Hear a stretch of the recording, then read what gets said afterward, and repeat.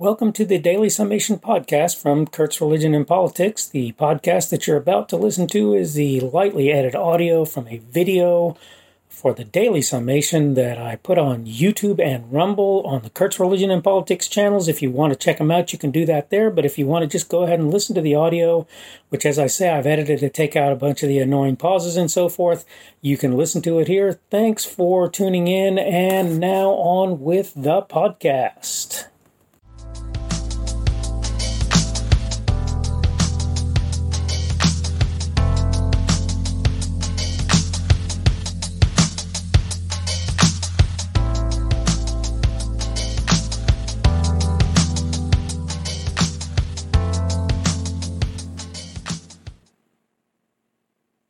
Good morning and welcome to today's edition of the Daily Summation from Kurt's Religion and Politics. I'm your host, I'm Kurt, and I'm glad to see you this morning. This morning it is the 4th of November 2020, and it is a Wednesday, and I wanted to talk about a blog post that I'm in the process of writing, and that blog post talks about the administrative state, and I wanted to... There's this tendency to talk about the administrative state and all of these things, all of the various things that are related to that, in a sort of more abstract kind of a way, and talk about the various entities, the Department of Education, the Federal Communications Commission, the Federal Aviation Administration, and so forth. And I get that, and that's significant, but I just wanted to take a minute to talk about all of this from a sort of a more personal perspective for me personally. And I wanted to say that there are three pretty serious, I consider them anyway, pretty serious examples of what we're talking about that I think you probably ought to hear about, just so that you have some knowledge of how the administrative state is actually affecting people by and large out in the community. The first has to do with when I was working for the local Department of Health and Human Services, and I found out that we had this product called CVT. I worked for the Department of Health and Human Services as a contractor to a contractor. I was literally a subcontractor for a contractor. And what we did was we provided software support in terms of development, software development for the Department of Health and Human Services. And I'm not going to say where, but they had a system called the... I forget what it's called. But anyway, it was a system that basically tracked how much of the money was coming in from various places to the state. And it turns out that probably more than half, in most circumstances, of all funding that came in from the federal government, or came in from anywhere, came in from the federal government. Okay? And of course, there were no strings attached, right? That would never happen. We could never have strings attached to that. Of course, there were strings attached. There were expectations you were going to do this, you were going to do that, right? And so every time money was spent, it had to be budgeted to the various buckets that it came out of, and more than 50% of that in almost every instance, in almost every program, was money that came from the federal government. So that's a kind of a scary thing. Okay, so the second thing... I'm trying to think what the second one was. Well, let me get on to the third one, which is the one I kind of wanted to cover last, but I'll go ahead and talk about it now anyway. I have had to various times put my children in daycare because of circumstances that I'd really rather not get into. And I probably will end up having to do that again, just depending on circumstances. It's highly likely. I don't like doing that in the first place because I don't like having other people look after my kids for me. But the thing of it is this.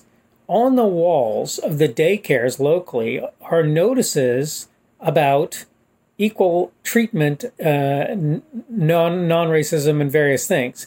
Besides the fact that the daycares that my kids have gone to have been largely African-American, have been largely black, whatever you want to call them. And I have no problem with that, by the way. That's not an issue for me. I don't have a problem with that. But besides that fact...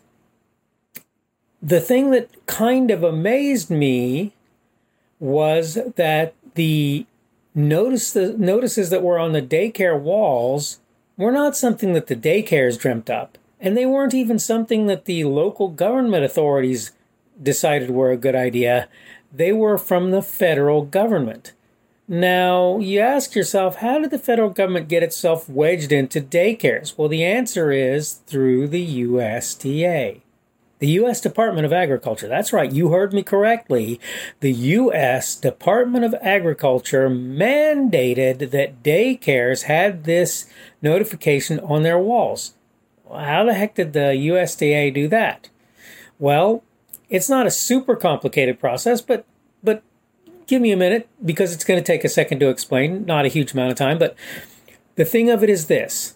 Daycares operate on very tight budgets. They don't have a choice. If they want to operate, if they want to be competitive, they have to operate in payment schedules that match other entities' payments, other daycares' payment schedules, right? That are close, and then it's a question of whether or not you like this one or that one better. But the thing is, in order to stay within their allotted monies, they have to do two things. One, they have to accept vouchers, okay? So that daycare is paid for by somebody other than the person putting the kid in daycare.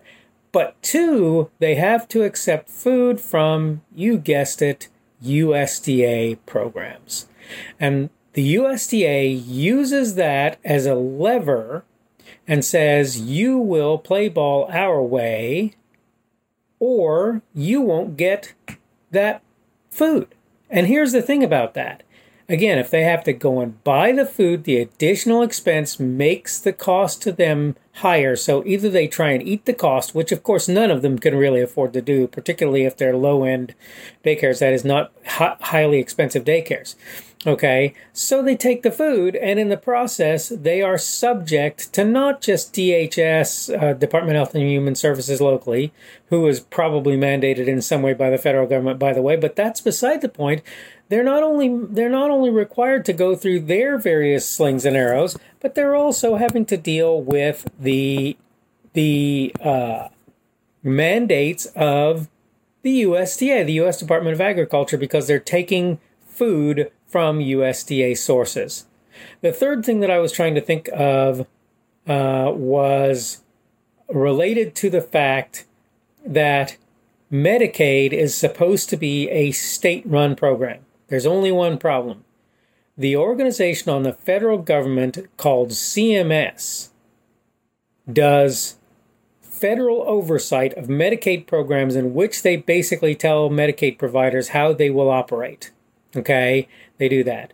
In fact, CMS, right? Simple little acronym, you would think Centers for Medicare Services. No, it's the Centers for Medicare and Medicaid Services. Why isn't there an extra M in there? Because they don't want people to know that unless they're really, really paying attention to what's going on. That's why.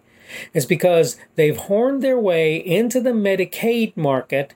They own the Medicare market for all intents and purposes. They can downrate you in such a way that you just disappear from the market, or tell you that you can't operate on the market if you're I think it's a Part C, the ones who do the Medicare services outside of the federal government, using federal government mandates to do what they're doing. They can literally be told. I worked in a place where, and I won't tell you who, but I worked in a place where they were providing those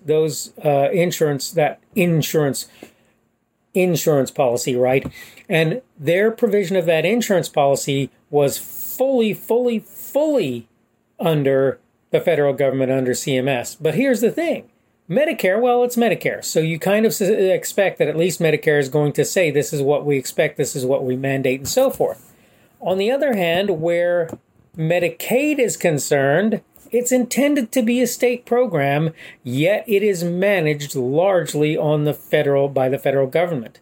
And you can say it's not managed all you want, but if the federal Medicaid folks do not agree with what you're doing in your state Medicaid program, you will not get federal funding.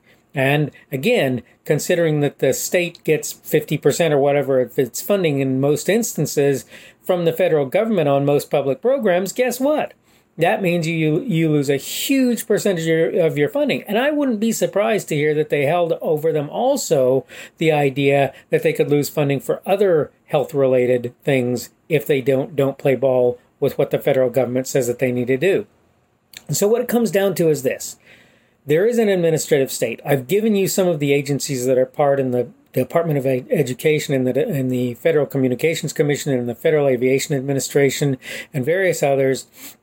And there are many, there are legion, right, of bureaucrats who are telling people what they need to do in order to maintain and to live with federal mandates that are being passed down, even if the programs that they're actually covering, for all intents and purposes, are state programs. And I'll tell you right now that I personally have seen what happens when the federal government gets its hooks into something. And you can look at other examples. There's the whole refuse highway funds if you don't keep the speed limit below this level, or move the drinking age up to 21 or whatever.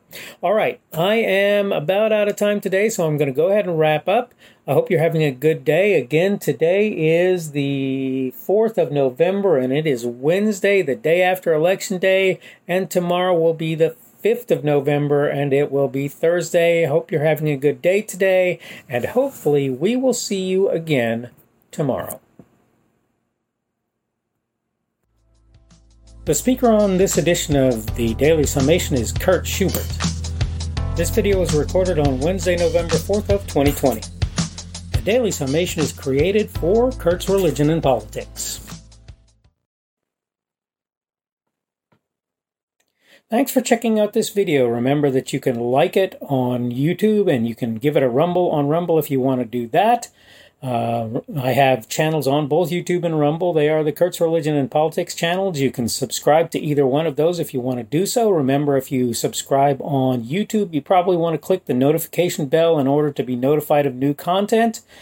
If you want to see more from me, you can check me out on my blog. That's blogs.kpschubert.com, blogs.kpschubert.com.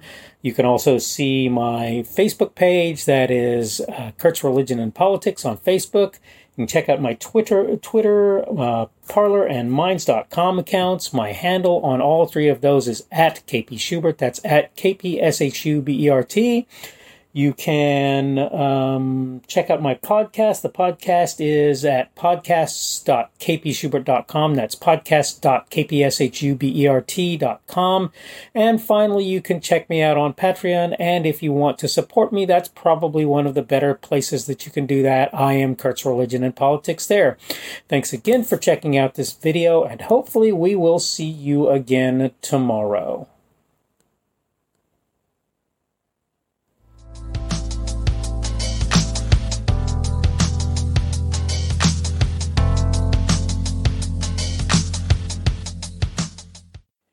You've just been listening to the Daily Summation podcast from Kurt's Religion and Politics. As I say at the intro, this is a lightly edited audio from a video that I put on YouTube and Rumble that you can check out there.